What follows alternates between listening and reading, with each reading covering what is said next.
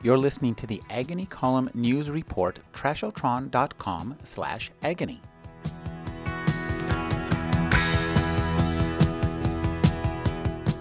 In Austin Grossman's You, Russell is immersed in the world of video game programming in the late 1990s. He's well aware of their limitations, but understands the power at the core of the video game experience. But when I thought about story, I felt I couldn't really be wrong, because when I lay awake at night, I wanted to be in a story. I wanted it so badly it was an ache in my bones.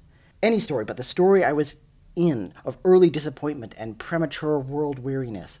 I wanted to feel like I was at the start of a story worth being in, instead of being 28 and feeling like my story was already over, like it was the most boring, botched story imaginable.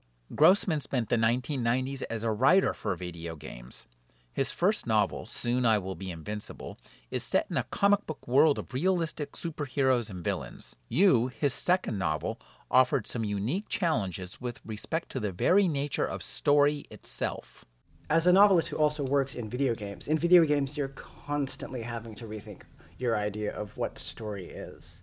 Because you're constantly in the position of telling a story, but the storytelling is turned on its head because the protagonist is also the reader who is also controlling the action. You just have to turn your brain inside out when it comes to story.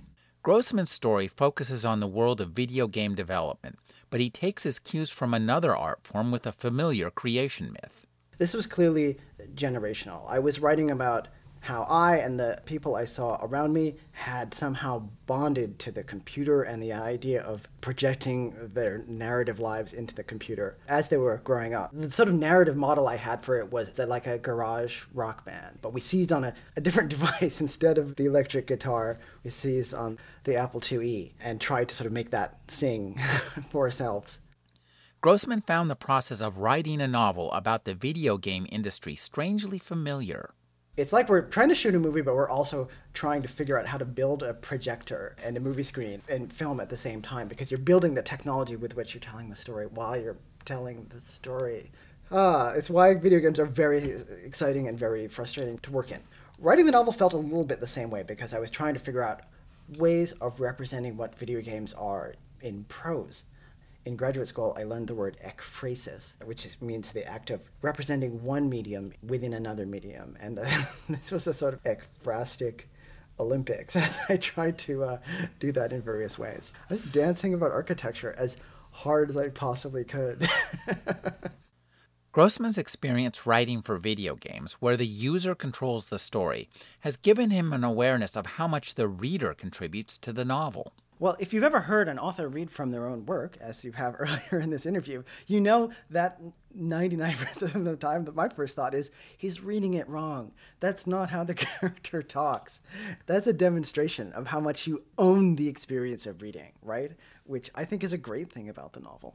Austin Grossman's You is a frank and funny look at work life where the technological trenches meet the creative impulse. It's the story of a medium where too much story itself can be an impediment to success, as noted by the creator of the video game Doom, who once quipped, "Do you want story on your pizza?"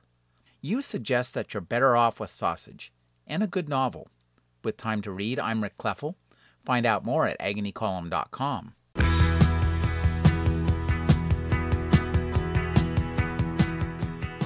You're listening to the Agony Column News Report, trashotron.com/agony.